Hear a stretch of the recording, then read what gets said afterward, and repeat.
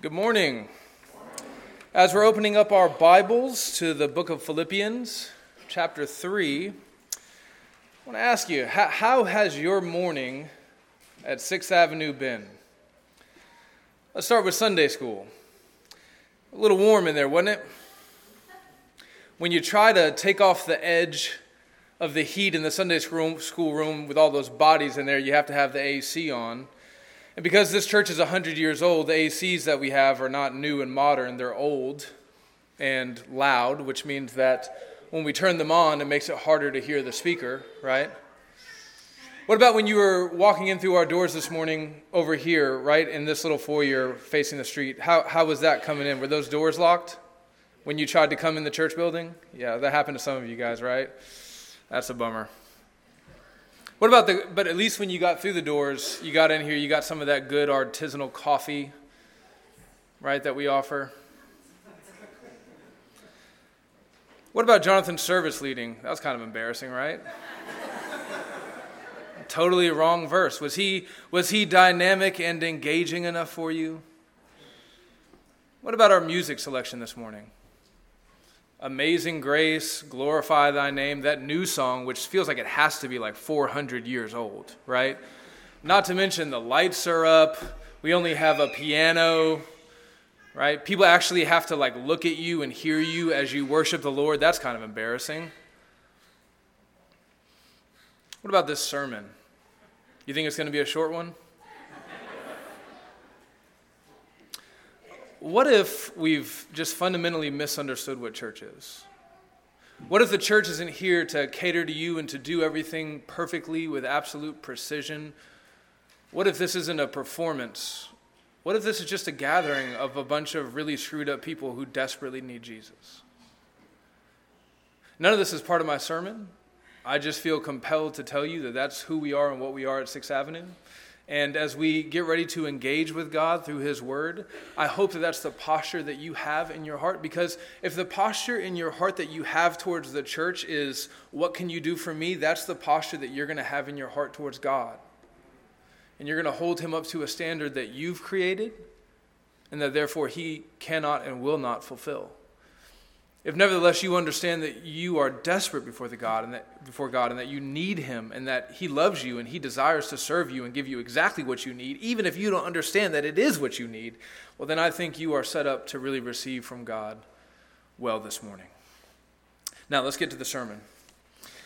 Last week's sermon was a warning. Beware of false teachers, particularly false teachers who would lead you to believe that you can be made righteous with God by anything other than faith alone in Christ. This week's sermon is the same thing. It's also a warning, back to back. Except in this week, the warning is not about false teachers out there. The warning is about false thinking in here and false feeling in here. So I have 5 points for you in this morning's sermon. I'm going to give them to you in advance and then give them to you as we go again. Point number 1, Paul's humility. Point number 2, Paul's mindset. Point number 3, Paul's confidence. Point number 4, your maturity. And point number 5, God's revelation. Let's read the text. The text that we're technically going to be working with is chapter 3, verses 12 through 16, but I think we need to follow Paul's logic starting all the way back in verse 8. So let's start there. I'll read aloud. You follow along with me. Indeed, I count everything as loss because of the surpassing worth of knowing Christ Jesus my Lord. For His sake I have suffered the loss of all things and count them as rubbish in order that I might gain Christ and be found in Him, not having a righteousness of my own that comes from the law, but that which comes through faith in Christ, the righteousness from God that depends on faith, that I might know Him and the power of His resurrection, and might share in His sufferings, becoming like Him in His death, that by any means possible I might attain the resurrection from the dead. Not that I have already obtained this or am already perfect, but I do press on to make it my own, because Christ Jesus has made me His own. Brothers, I do not consider that I have made it my own, but this one thing I do, forgetting what lies behind and straining forward to what lies ahead. I press on towards the goal for the prize of the upward call of God in Christ Jesus. Let those of us who are mature think this way. And if anything you think otherwise, God will reveal that also to you. Only let us hold true to what we have attained. This is God's holy, inspired, inerrant, and infallible word. It's completely sufficient for everything that we need for life and godliness. Amen? Amen. Let's pray and ask for God's help. Father God, we even see in this verse the promise that you will mature us in our thinking to help our thoughts, our views, our opinions line up with your truth. So we pray that your Holy Spirit will work that miracle in us as we listen attentively, hungrily, eagerly, desperately to your word this morning, knowing that it's the only thing that can produce that which we want most in this life, to be like your Son Jesus. So we pray with hearts full of great hope and expectation for what you will do with us. Amen. Point number 1, Paul's humility. So in verse 12, Paul says that he has not obtained this. What is the this that he has not obtained? Well, you can see if you keep reading. He says he has not obtained or attained perfection. Just look at verse 12 with me one more time. Not that I have already obtained this or am already perfect. This perfection that Paul is talking about here is what he's been basically talking about since verses 8 through 11, where he talks about sacrificing everything in order to receive the resurrection of Christ, right? That's what the resurrection of Christ is all about. It's about being made perfect. Now Paul talks about this perfection in resurrection so passionately and so forcefully that he realizes that someone who's hearing this letter read out loud or someone who's reading it might mistakenly think that Paul has already achieved these things. They might think that, he's an apostle. He's got an extra measure of grace from the Lord. Perhaps he's already reached perfection. So he takes a moment, pauses, says, listen, I want you guys to know I am not perfect. I have not reached that yet. Now, the application point I want to make here right off the bat is not really based on the point that Paul is making, but really on the fact that Paul realizes he needs to make it in the first place. You see, Paul is anticipating a potential misunderstanding in his readers, which is really half the battle of all good communication, especially good gospel communication, right? It's not about what you say and what you mean only. It's also about what people hear. How many of us have been in the situation, we've had a scenario where we've said something that we thought was exceptionally clear, only to realize from someone's response that we have in fact been very misunderstood. It's like half of all fights in marriage, right? As a pastor, I can't tell you how often I've been like XYZ. It couldn't be any clearer. Obviously what I mean is coming through to the whole congregation. And then people will come up to me afterwards and they'll say, when you said ABC, that didn't make sense to me. And I'll say, I don't know how this happened, right? Good communication is not only making sure that you understand what you're trying to say, but also closing every door of misunderstanding to those with whom you are communicating. And that's what Paul is doing here. I mean, as I go back and I read verses 8 through 11, I don't perceive in Paul, I don't read in Paul any inkling of an idea that he has arrived at a state of sinless perfection. I don't understand him to be saying that at all. Nevertheless, he understands that the potential to be misunderstood exists, and he understands the serious consequences of what will happen if he is misunderstood about this. The church is going to be full of a bunch of people who are going to think that they can reach perfection, which means they will either be falsely self-righteous, naively believing that they have attained perfection, or they will be crushed and broken, thinking, I'll never be able to be like Paul, who has reached perfection, but I can't do it myself. He realizes that this is such a big danger that he has to shut the doors of miscommunication. So my application for us is I just pray that we strive to be these kinds of communicators, that we have this kind of wisdom when we talk with our spouses, when we communicate with our children, when we interact with our fellow church members, when we share the gospel with those who don't know it, right? It's not just about whether or not you think you communicated the gospel clearly.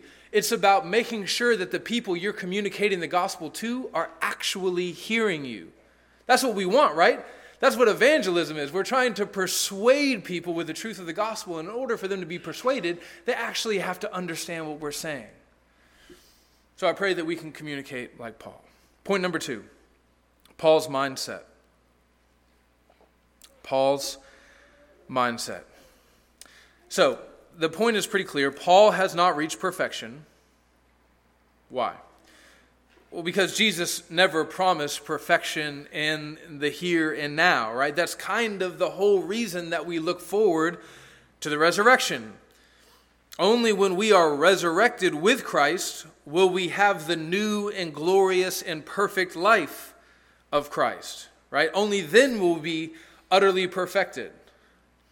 Which means, wouldn't you agree, that we can just sit back, relax, rest on our laurels, and sort of coast our way lackadaisically to heaven because perfection's not even possible anyways. Right? Wrong. Yeah. Paul says that even though he hasn't fully become like Christ, he presses on. He presses on to make it his own. Look at verse 12 again. Not that I have already obtained this or am already perfect, but I press on to make it my own. I just want us to pause here and consider the counterintuitive logic of the gospel and how at odds it is with our fallen human logic, right? Our fallen human logic would say, well, if I can't be perfect in the flesh, if I can't be perfect until the resurrection, I won't even try, right? Why even bother? But gospel logic says, I may not be able to be exactly perfectly like Christ until the last day, but I'm going to press on, striving for that goal with every ounce of my being until that day arrives. Why? Because it's a worthy goal. So in verses 12 through 14, Paul explains this phenomenon, this desire that all Christians should have wrought in us by the Spirit, by using the metaphor of a race. Right? He says that all Christians are running a race, and when we're running this race, we have to run it in a particular way. We have to refuse to look back because we are laser focused on the prize that is ahead of us, right? That's how you run a race. You don't look back, you look at the prize. And then he says that the prize that we are running for is the upward call of God in Christ Jesus. That's one of those phrases when you come to it in Scripture, you're like, the upward call. I mean, that sounds good, right? Who's not down for that? But it doesn't make immediate sense to us. But if you just do like a quick little Google search of that phrase, like 5 different cross-references come up. If you go on like Bible Gateway and just type the call of Christ or the upward call, you'll get all these cross-references. So here's what it means to run for the upward call. In the rest of the New Testament, the call of God in Christ is all about being drawn through the gospel into the glory of Christ himself. What is the upward call? It's God calling us through the gospel into the glory of Christ himself. Let me just give you some scriptures. 1 Thessalonians chapter 2, verse 12. Paul says, we exhorted each one of you and encouraged you and charged you to walk in a manner worthy of God, who calls you into his own kingdom and glory. Right? Live like this because God has been so good to you, so kind to you, so gracious to you to call you into his glory. 2 Thessalonians chapter 2, verse 14. To this he has called you through the gospel so that you may obtain the glory of our Lord Jesus Christ. 1 Peter chapter 5, verse 10. And after you have suffered a little while, the God of all grace, who has called you to his eternal glory in Christ, will restore you. When you understand what this upward call is, it really brings Paul's race metaphor to life, right? Paul says that he strains forward like a runner running into the wind. He's running with all of his might. He's racing as fast as possible, as hard as he can go to get the prize. You don't run after an unworthy prize. That's why I stopped doing jiu-jitsu competitions. I would go and spend like $100 to register, and you got to drive there, and you're competing with a bunch of weekend warriors in some high school gym that's like 1,000,000 degrees. You lose out time with your family. Okay, but isn't it worth it though when you get the prize? The prize is a little plastic coin. You know? I remember I went and I won a couple of tournaments, and I looked around and I was like, This is what I'm competing for? This is why I've trained so hard? This is why I lost a day with my family? This is why I spent $100? This prize is not worthy. But when you think about the race that we're running and the prize that we have at the end of the race, it's the most worthy thing in the universe, right? Infinitely better than some trophy. Think about a trophy, right? A trophy is merely symbolic. Now, if some of you have like a trophy shelf at home, like with lighting in your den, and you like lead everyone who comes into your house past it so that you can show them your high school accomplishments, this is a rebuke to you. A trophy, it symbolizes, it says, on this day, under these conditions, in this domain, you were the best at this thing. So you can do a lot of things with your trophy. You can hold it, you can polish it, you can put it on a shelf for everyone to see, or you can do the modern technological equivalent of that. You can post it on social media for everyone to see. You can drink champagne out of it. But a trophy cannot bring you into an experience with itself. A trophy is an inanimate object. It's impersonal by its very nature. A trophy is merely a symbol that is meant to communicate something that has happened in the past, which means that it cannot be experienced in any meaningful way in the present or in the future. Now, you might be thinking, well, okay, Sean, I get it. I'm not going to compete for a trophy. What is this? The 6th grade? But what about a cash prize? Right? Isn't that a worthy prize for me to run for, to compete for? Maybe. Cash it's a little bit better than a trophy in that it's not merely symbolic, right? Cash actually has utility. You can use money to do things, right? But there are some drawbacks. For example, once the money is spent, it's gone. Cash is nice, but it runs out. And you only really enjoy money because of what it can do for you. I know like the image of like Scrooge McDuck jumping off of the diving board into the coins, which by the way would like really hurt. I know that's like, it seems fun, but like you would only enjoy doing that once, right? You don't actually enjoy money for itself. You enjoy it for what it can do for you, right? Money can bring satisfaction when you exchange it for something. Sometimes what you exchange it for is immaterial, right? You exchange it for security, for power. You can also exchange it for goods and services. But the point is, we really just use money to get what we actually want. Now consider the prize that Paul says we have in the gospel. The prize that we have for running this race is Christ himself in the fullness of his glory. This is what makes a Christian, right? What makes a Christian is not that he keeps all the rules. It's that what he wants at the very core of his being, deep down at the bottom of his desires, what he wants more than anything is to be like Christ and to be with Christ. And thankfully, those two things are bound up together in the gospel. When you're with him, you will be like him. Which means that this is the best prize ever. Right? We couldn't ask for a better prize. Listen to the way that Paul talks about this gospel promise in Romans 8. He says, "The Spirit himself bears witness with our spirit that we are children of God. And if children, then heirs, heirs of God and fellow heirs with Christ, provided we suffer with him in order that we may also be glorified with him. We will be glorified with Christ. And it's not going to be a different glory. It's not going to be leftover glory, hand-me-down glory, Sam's choice glory. The glory that we will receive as our prize will be the very glory of Christ himself. This is why we look forward to the resurrection.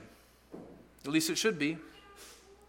This is what our new glorified bodies are all about. Yes, it's going to be nice to not have to worry about knee pain and GI issues and, difficult emotions. But what we're looking forward to most is not the absence of these issues. We're looking towards the complete recreation of our being by Christ in his glory, right? We're going to shed this perishable, dishonorable flesh that's been ruined by sin, and we're going to rise up in a new corporeal form wherein our very being will be saturated with Christ in his glory.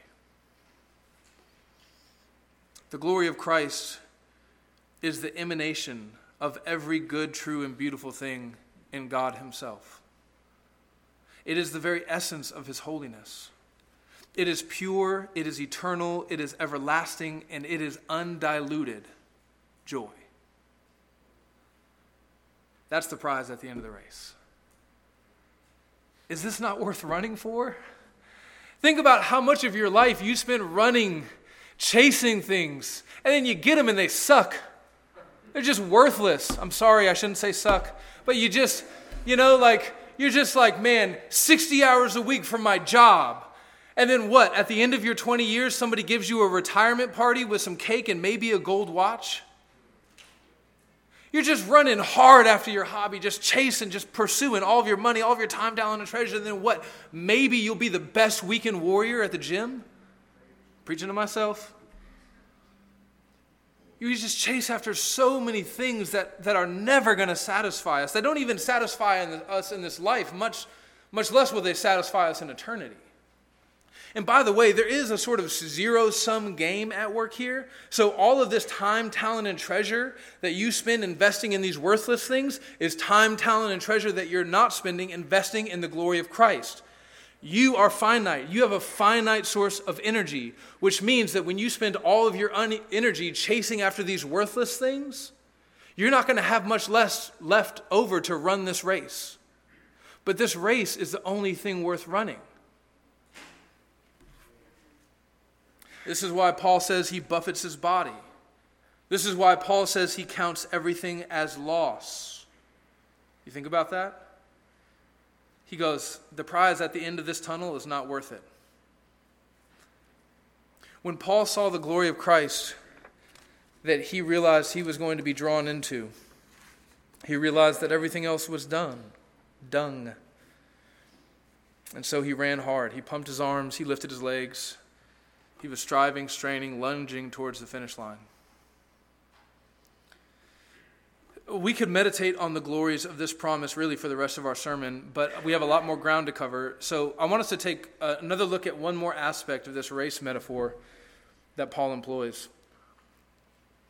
This idea of forgetting what lies behind in order to strain towards the prize at the end of at the finish line. So in verse 13, Paul draws our attention to get us to focus. He says, "This one thing I do."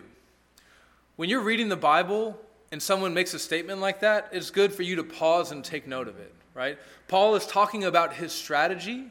How is he going to make sure he runs the race to get to the prize? And he says, here's the one big thing I do. So when you see that, it's time to lock in, pay attention. So what is the one thing he does? He says, I forget what lies behind so that I can strain forward and keep my eyes on the prize ahead. Now, there is some debate about exactly what it is that Paul says he refuses to look back on, right? Some say that Paul says he's not going to look back on his life of chasing righteousness through works of the law. Some think that it's that plus he's not going to look back on the mistakes that he's made even as a Christian. Seems pretty reasonable. Some say, yes, both of those, and he's not even going to look back on the good works that he's done since he's been saved by grace. Basically, all the things that grace has allowed him to accomplish. I really do think the answer to this question, what is he refusing to look back on? I think it's all of this. And in order to see why, I think we need to dig deeper into this race metaphor.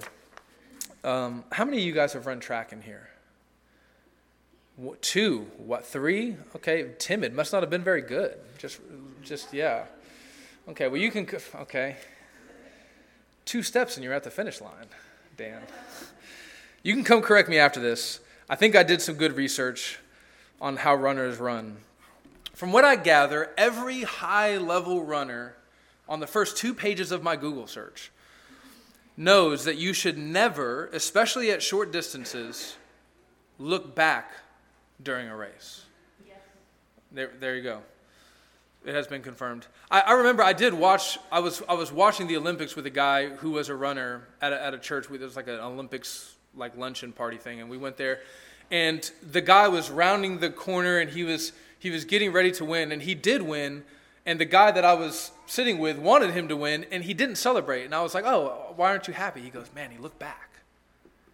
I said, "Why does that matter?" He goes, "You never look back. You never look back in a race." And there are a couple reasons for this. The first reason is you might give your opponent a psychological advantage, right?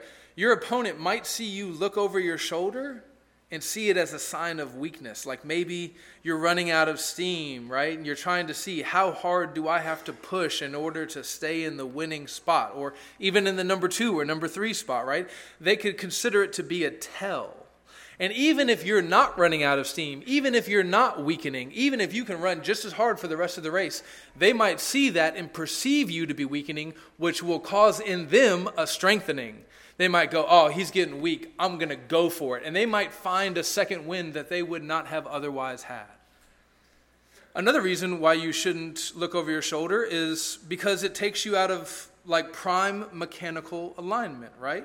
When you're at the very peak of race performance, every last detail matters. Which means that when you take your head and turn it 180 degrees, do you see what happens with my body when I do that? Right? Or maybe better neck mobility would help. But either way, like that's not how you run as fast as humanly possible. You don't look behind you and run as fast as you can. You cannot do both at the same time. Finally, a runner should not look back for his own mental advantage.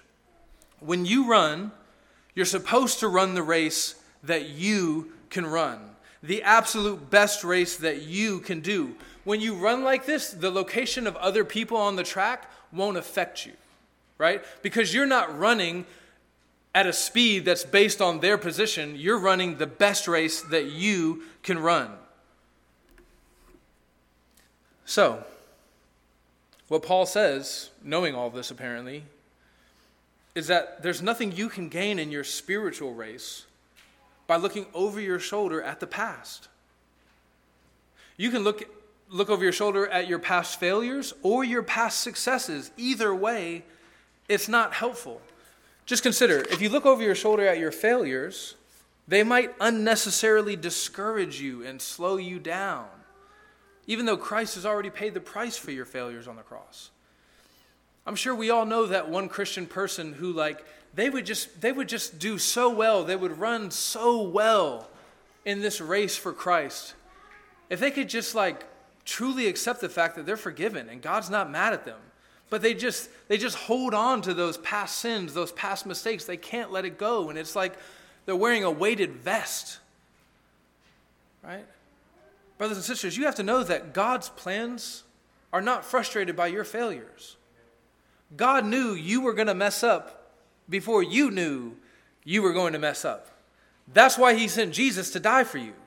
So just receive that forgiveness and run the race and forget those sins because God already has. It's really a sublime act of disobedience and a lack of faith for you to cling to the sins that Christ has forgiven you of. Right? You're saying, even though God tells me in his word that I'm forgiven, I'm not going to receive that. In the same way, you shouldn't look back on your successes. You shouldn't look back on your successes because they might wrongly encourage you to let off the gas pedal, right? You might start to feel yourself. You might start to say, oh, dang, I'm kind of killing it. Look how much I've done. God's so lucky to have me on his team. This is one of the things that happens whenever someone reaches peak performance, right? They just start to feel like, I'm unstoppable. I'm unbeatable. And then what happens? They lose, right? You don't let off the gas pedal when you're in a race chasing a prize like the glory of Christ, right? If your eyes are on the prize, it doesn't matter if you've done everything right behind you because you're not even thinking about the things that you did right. You're just thinking about Christ. You go, I'm going to get to Christ as fast as possible. I'm going to be as efficient as possible. The only thing that matters, brothers and sisters, is the next step. So focus on that. Make your next step a good, faithful, God-honoring step. Step according to what God has told you in his word is good, right, and true. Step according to the fellowship of the saints when they come around you and encourage you on this race that you're running, right? Take a good next step. Good breathing, good posture, good mechanics, eyes fixed on the prize, one step after another, and before you know it, you'll be at home with Jesus. You can't look over your shoulder and keep your eyes on the prize at the same time. Point number 3, Paul's confidence.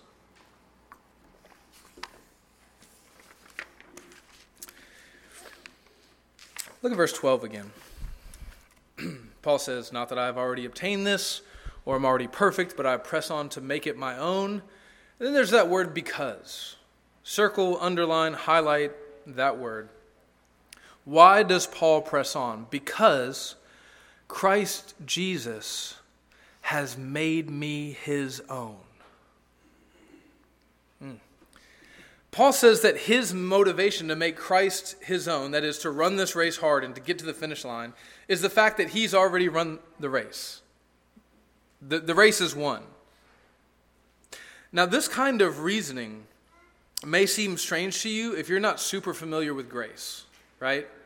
If you're not super familiar with grace, you've been trained to think about a relationship with God like an inn, right? You start here and you have to work, you have to go up.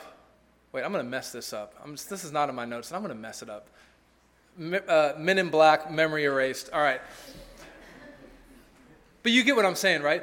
You've been trained to think like, I have to do good, and then God will like accept me, and he'll give me the ability to like do things that are pleasing to him. But the opposite is true. Right? The opposite is true. It's the fact that he's already loved you and made you his own, that you can do anything that's pleasing in his sight. So just listen to these two other texts that kind of show you this grace way of thinking. In 1 Corinthians chapter 3, verse 12, Paul says it like this. Now I know in part, but then I shall know fully, even as I have been fully known. Right? Paul says, I don't know fully. I strive to know fully. I trust that one day I will know fully. And I know that because I've already been fully known. Or consider just very simply 1 John chapter 4, verse 19. We love because he first loved us. Right? The examples could be multiplied, but the idea is the same. This is grace-empowered perseverance.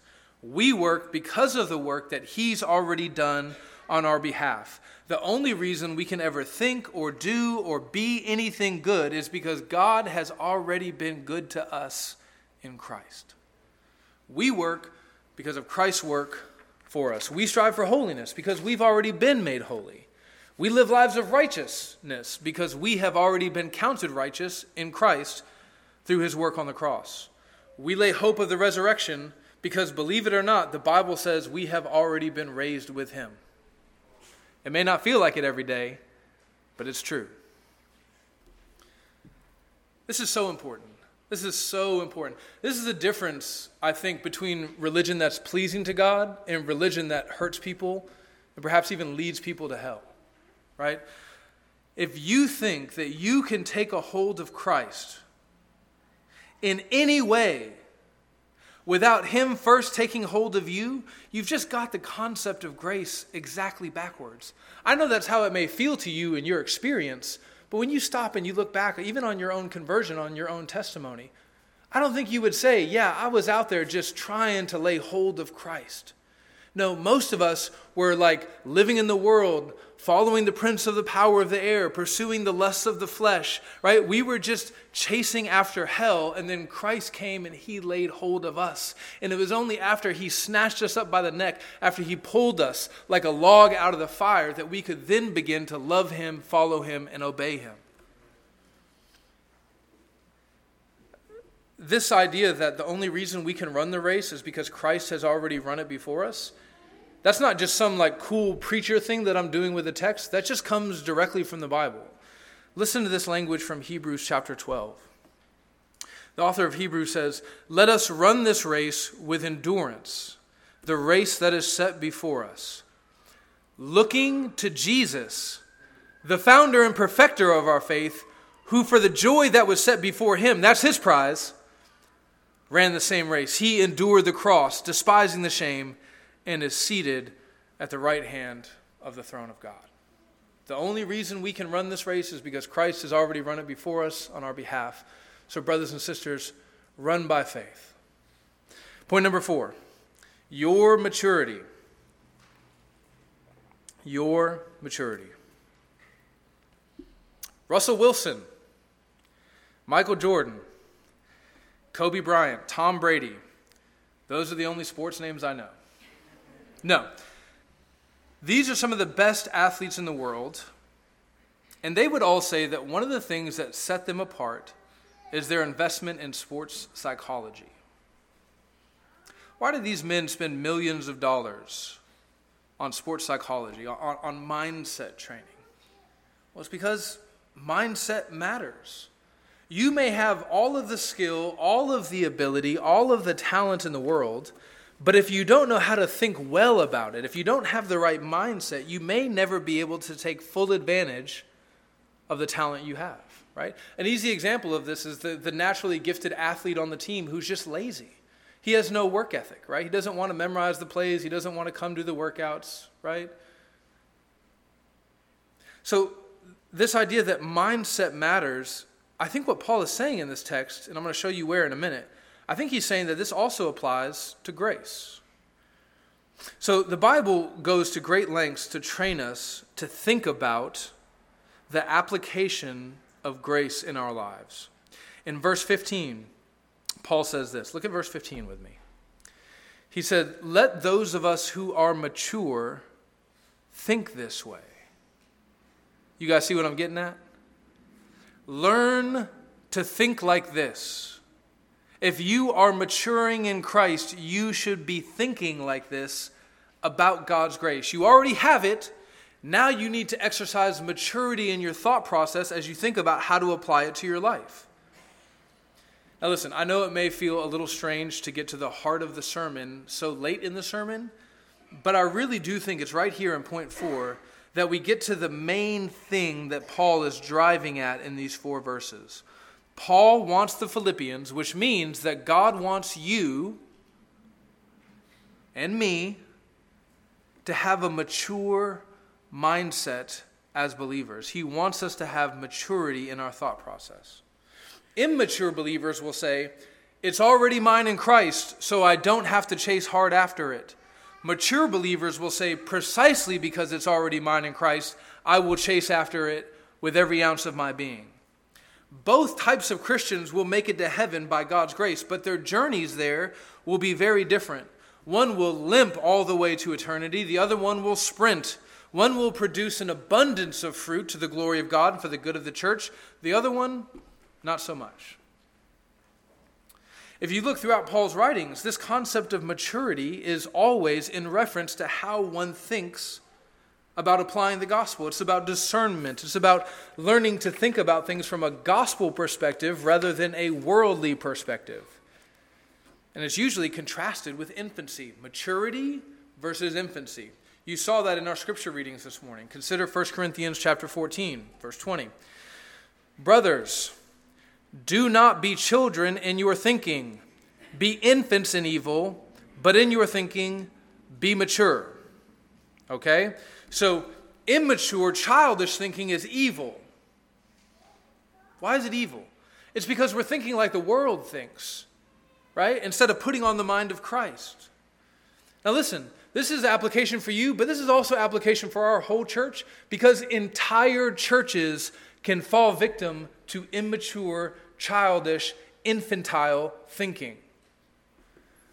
Paul says to the Corinthians a little earlier in his letter, 1 Corinthians chapter 3, brothers, I could not address you as spiritual people, but as people of the flesh, as infants in Christ. The whole church at Corinth, which, by the way, Paul planted, maybe it's not like he did a bad job, just sometimes these things happen, right? He planted the church, and he's trying to pastor them from a distance. He's like, guys, I can't even reason with you. I'm trying to take the gospel, which you say you believe, and get you to apply it to every area of your life. And it's like, I can't even talk to you people because you're so spiritually immature. You're like babies. Consider earlier in 1 Corinthians chapter 2.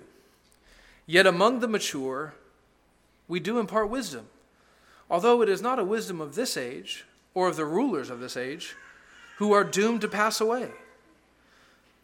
So Paul says, listen, those who belong to this world are not mature in their thinking, and therefore they cannot comprehend the wisdom of the gospel, the wisdom of heaven. Now listen, there's a little play on words here in the Greek that you can't see in the English. We should explore it for a second. In verse 12, the word perfect, right? Paul says, not that I'm already perfect. It's the same word that's translated into mature in your English Bibles in verse 15. And that's a good translation choice. It makes sense in the English language. But there is a little bit of a wordplay thing that Paul is doing here that you can see in the Greek that I want to point out to you. And let me tell you what he's doing. He's telling the Philippians that although they are not fully mature in Christ, their thinking should be because they have the mind of Christ, right? They haven't been resurrected, but their thinking should be resurrected, right? They have the mind of Christ. The Spirit of God is living in them. They should be thinking like that's true.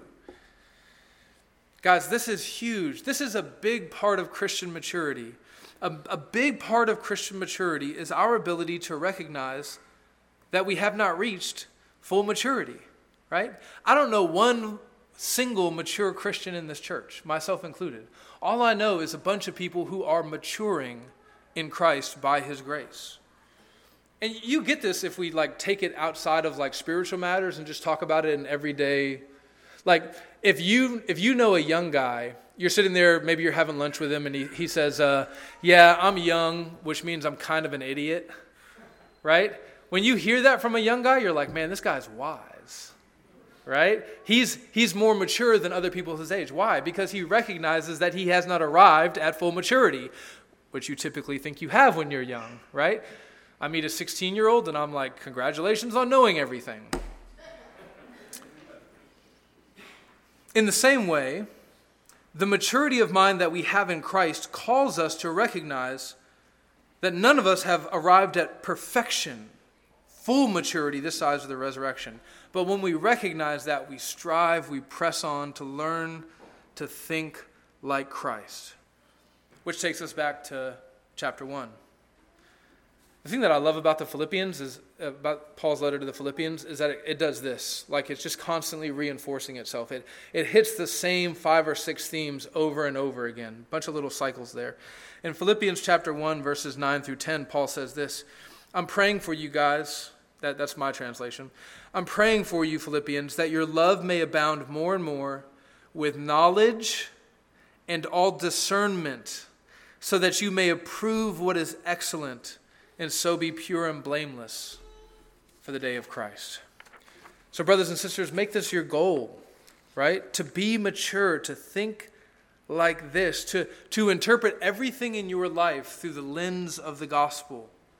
It is so easy for us to think like the world, to adopt the world's way of thinking in everything, in our health, in our finances, in our family, in our education. We're just so constantly in the stream of worldliness that we just sort of do it. We revert to it. It's just our natural reaction, which is why we have to constantly be on guard. We have to be constantly taking every thought captive and submitting it to Christ, bringing every intuition, every emotion, every philosophy, and bringing it back to God's word and saying, is this good? Is this right? Is this true? You're going to say, Sean, that's exhausting. And I'm going to say, amen. It is. Which is why so few people do it. It's just easier to just go with the flow. Even if the worldly flow sounds religious. That makes it a little easier, doesn't it? You just take a bunch of worldly philosophy, put some religious garb on it. Your conscience is soothed and you can just sort of live at peace. But we're chasing after Christ. Christ is guaranteed for us. We want to image him. We want to be his priests among the nations. We want to speak his truth, live out his truth, be his representatives, be his light, be salt. And the only way we can do that is when we strive constantly for the maturity that he has promised us by his grace. Point number 5, God's revelation.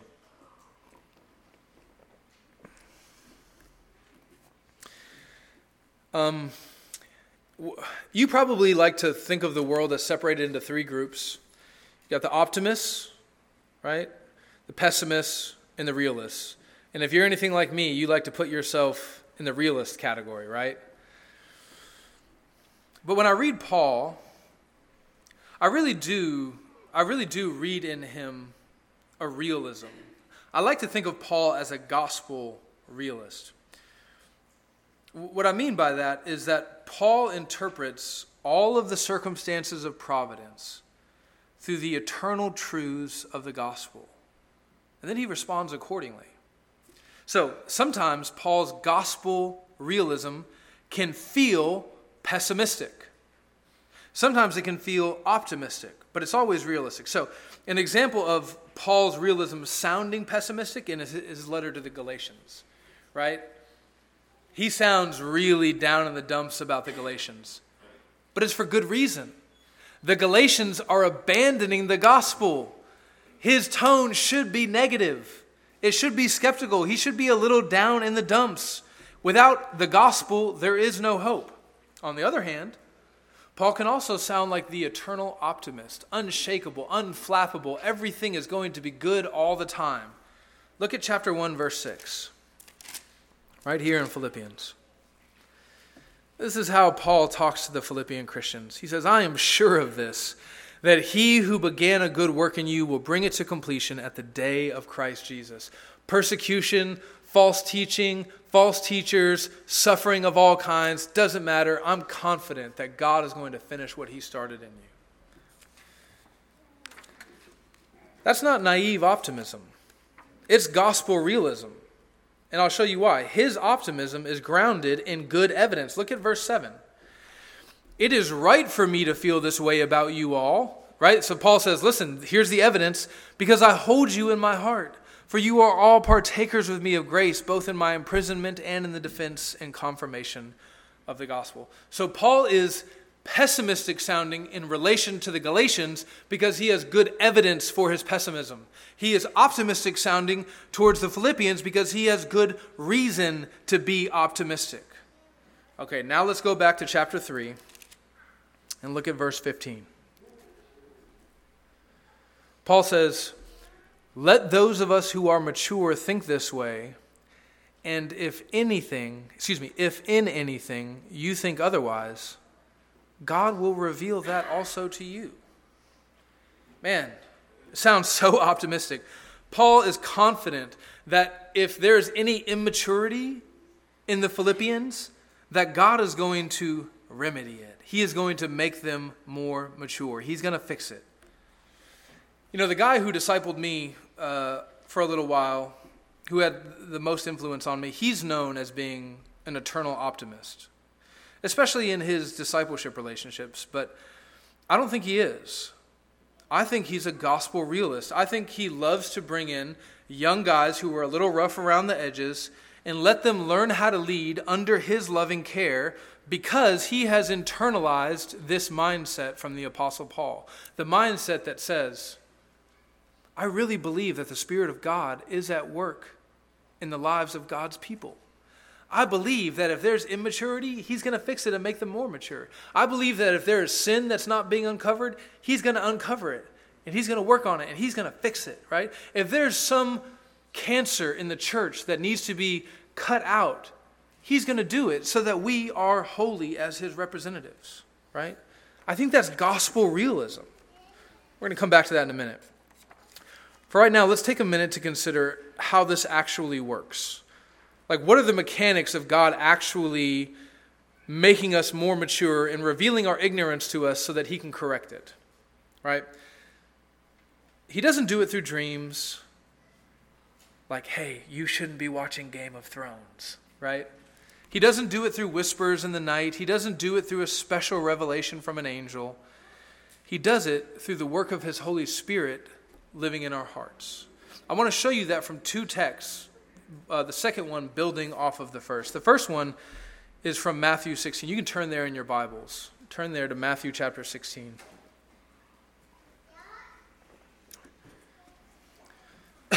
As you're turning there, let me give you the setup. Peter is asking the disciples, who do people say that I am? And they give him a bunch of wrong answers. You're Elijah, you're John the Baptist. And then finally, he gets to Simon Peter in Matthew chapter 16, starting in verse 16. Simon Peter replied, "You are the Christ, the Son of the living God." Wow, good job, Peter. You got it right. Praise God, you finally did something. You did something right for once. Verse 17, and Jesus answered him, "Blessed are you, Simon Bar-Jonah." Why? Because you got the answer right? No. For flesh and blood has not revealed this to you, but my Father who is in heaven. Simon Peter got the right answer. Okay, he knew there was some immaturity in his part. He didn't fully understand who Jesus was, but eventually something happened, it clicked, and he knew Jesus is the Christ. And the first thing that Jesus says to him once he gets that right is he says, you know this because God worked that in you. He worked it in your heart. We have no record of Peter receiving a vision or a miracle. I mean, he had the incarnate Christ with him.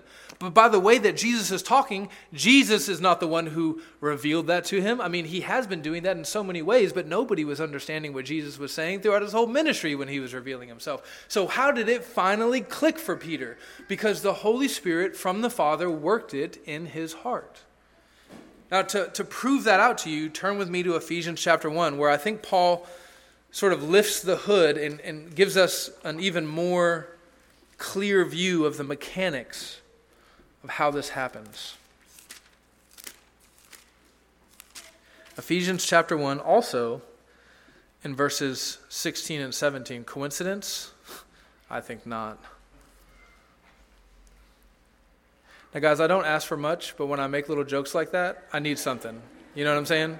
I know it's a long sermon, you're hanging on by a thread, but I'm giving you my good stuff.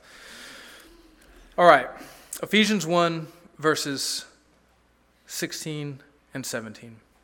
I do not cease to give thanks for you, remembering you in my prayers, that the God of our Lord Jesus Christ, the Father, notice the Father of glory, may give you the spirit of wisdom and of revelation in the knowledge of him, having the eyes of your hearts enlightened, so that you may know. And then he goes on to list a bunch of these things that they should know as they continue to mature in Christ.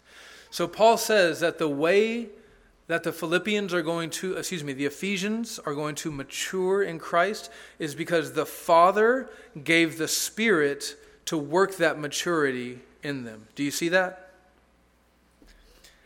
So brothers and sisters, Paul has a kind of gospel confidence in relation to this church and these Christians, which means that you should have a kind of gospel confidence in your walk with the Lord and in your life in the church. You should have a kind of confidence that says, I really do believe that the Spirit of God is truly at work in the hearts of all of his people.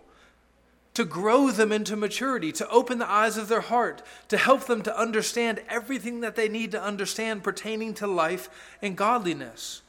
This should affect every aspect of your Christian walk. It should affect all of your relationships. Parents, think about how you raise your children in light of this truth. If your children if you have good reason to believe that they are truly regenerate and you're Christian, and that they are actually Christians, right? And as you're trying to disciple them, it's hard to let off the gas pedal, right? It's hard to let them out from under your thumb because so much of your work thus far has been like discipline and boundary setting and very intensive and intentional training up. But as they get older, you have to let off the brakes a little bit. You have to remove your hand a little bit. And you have to hope and pray that they're actually going to do the right thing, that the training is going to pay off. Now that's really hard if your children aren't Christians, right? That's another challenge that I'm not going to address this morning. But if your children are Christians, you can look at them and say, Lord, I really, really, really want to try to control them and to make them do the right thing here, but I understand that that's not in sync with the way the new covenant works. And I just need to entrust them to you. I just need to believe that your Holy Spirit working in their heart is actually going to lead them into a life of righteousness, even if it doesn't happen the way that I want it to happen, according to my schedule and timing, right? We need faith to do it, though. Think about the way that this affects your marriage, if you're married, right? The Bible says that we're supposed to live with one another in an understanding way, which is really hard because we're sinners. Right? And so often in marriage, you'll see a sin in your spouse that they cannot see in themselves. You'll see an issue of immaturity, and you beat your head up against the wall trying to fix it because it's bothering you and it's affecting the peace and stability of the home. And you try, and sometimes your methods are not exactly godly. Sometimes they're carnal. Sometimes you try to manipulate and you try to bribe and if you're a man, sometimes you try to be domineering. Or maybe if the domineering doesn't work, then you end up becoming passive and thinking that pouting will work, right? The point is, at the end of the day, if your spouse is a Christian, you just have to trust that the Spirit of God lives in them and that the God that you serve and that you love, He's going to sanctify them in the same way that He's sanctifying you, right? And in my case, He's done it much faster with my wife. So I just try to trust in the work that God is doing in her life. Think about how this works with discipleship relationships in the church, right?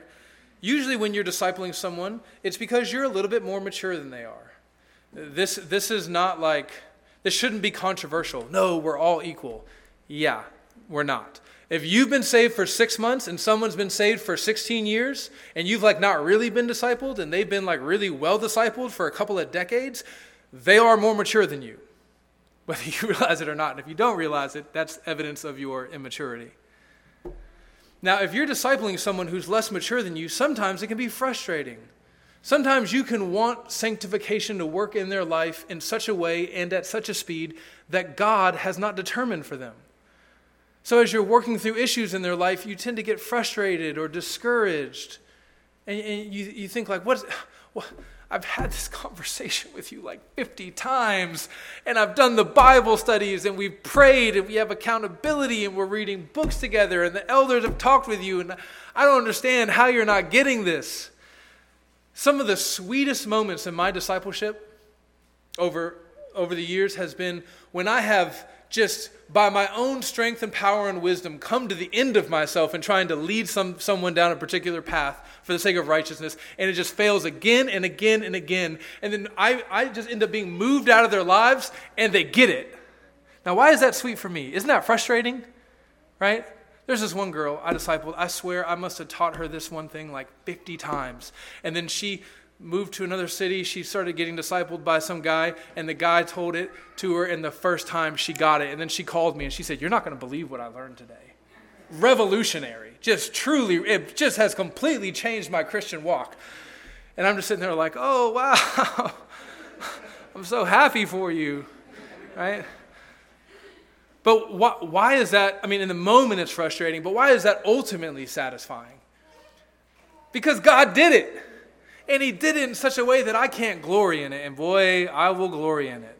None of you should let me know how I've helped you, because I will take the glory all for myself, right? But we can just trust the Lord in our discipleship relationships.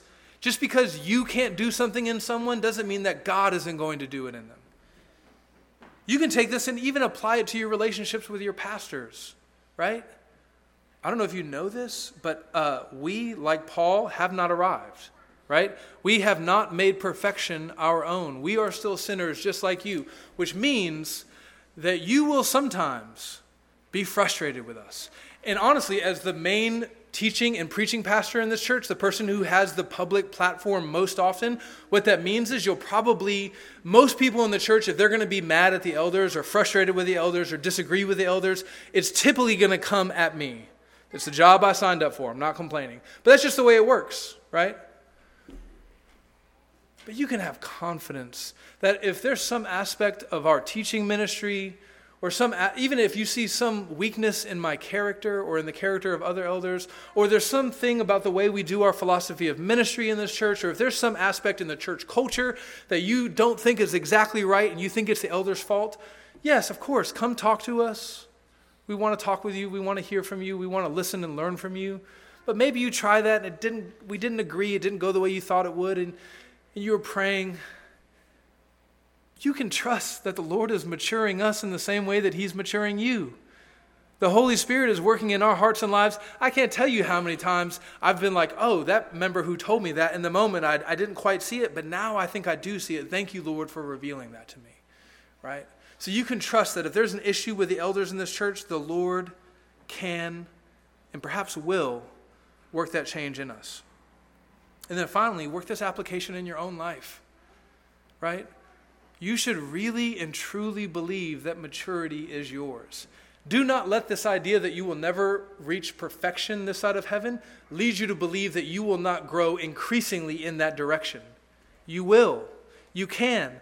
I've seen it time and time again. It's one of the greatest joys of my job, right? I just get to see people growing in Christ all the time. This issue with parenting, it was a disaster, but it got better. This issue in your marriage, I thought, man, this is hopeless.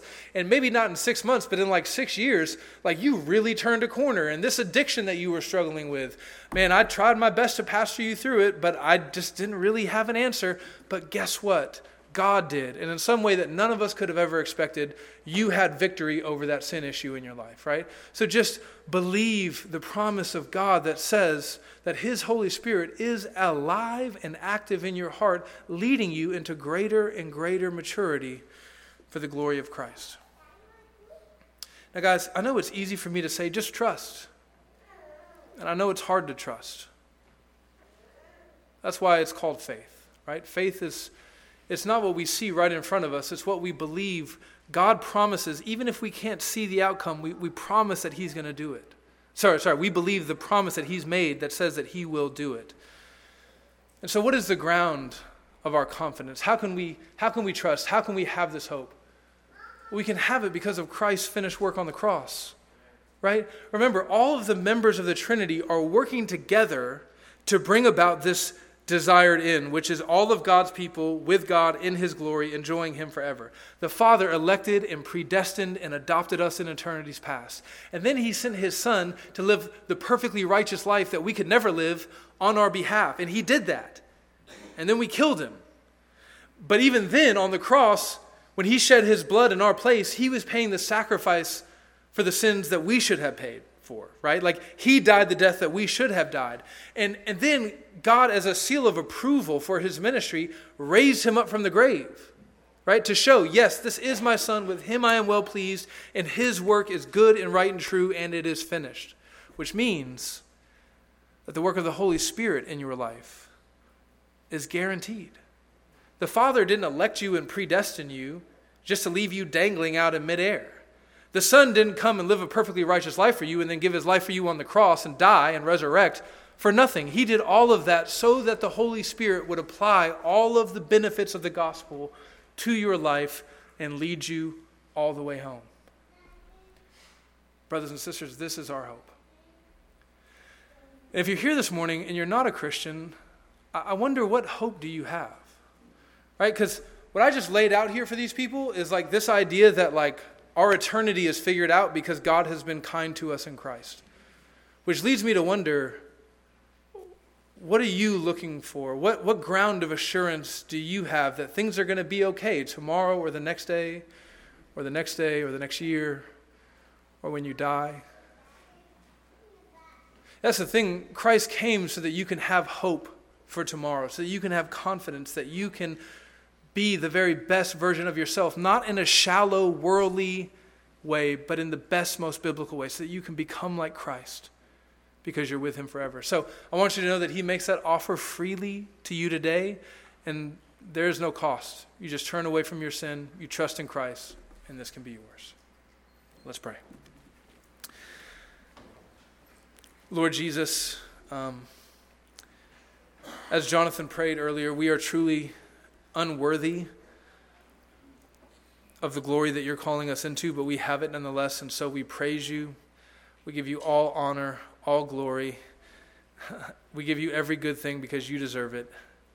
In the mighty, glorious, beautiful, perfect, righteous, holy name of Jesus we pray. Amen.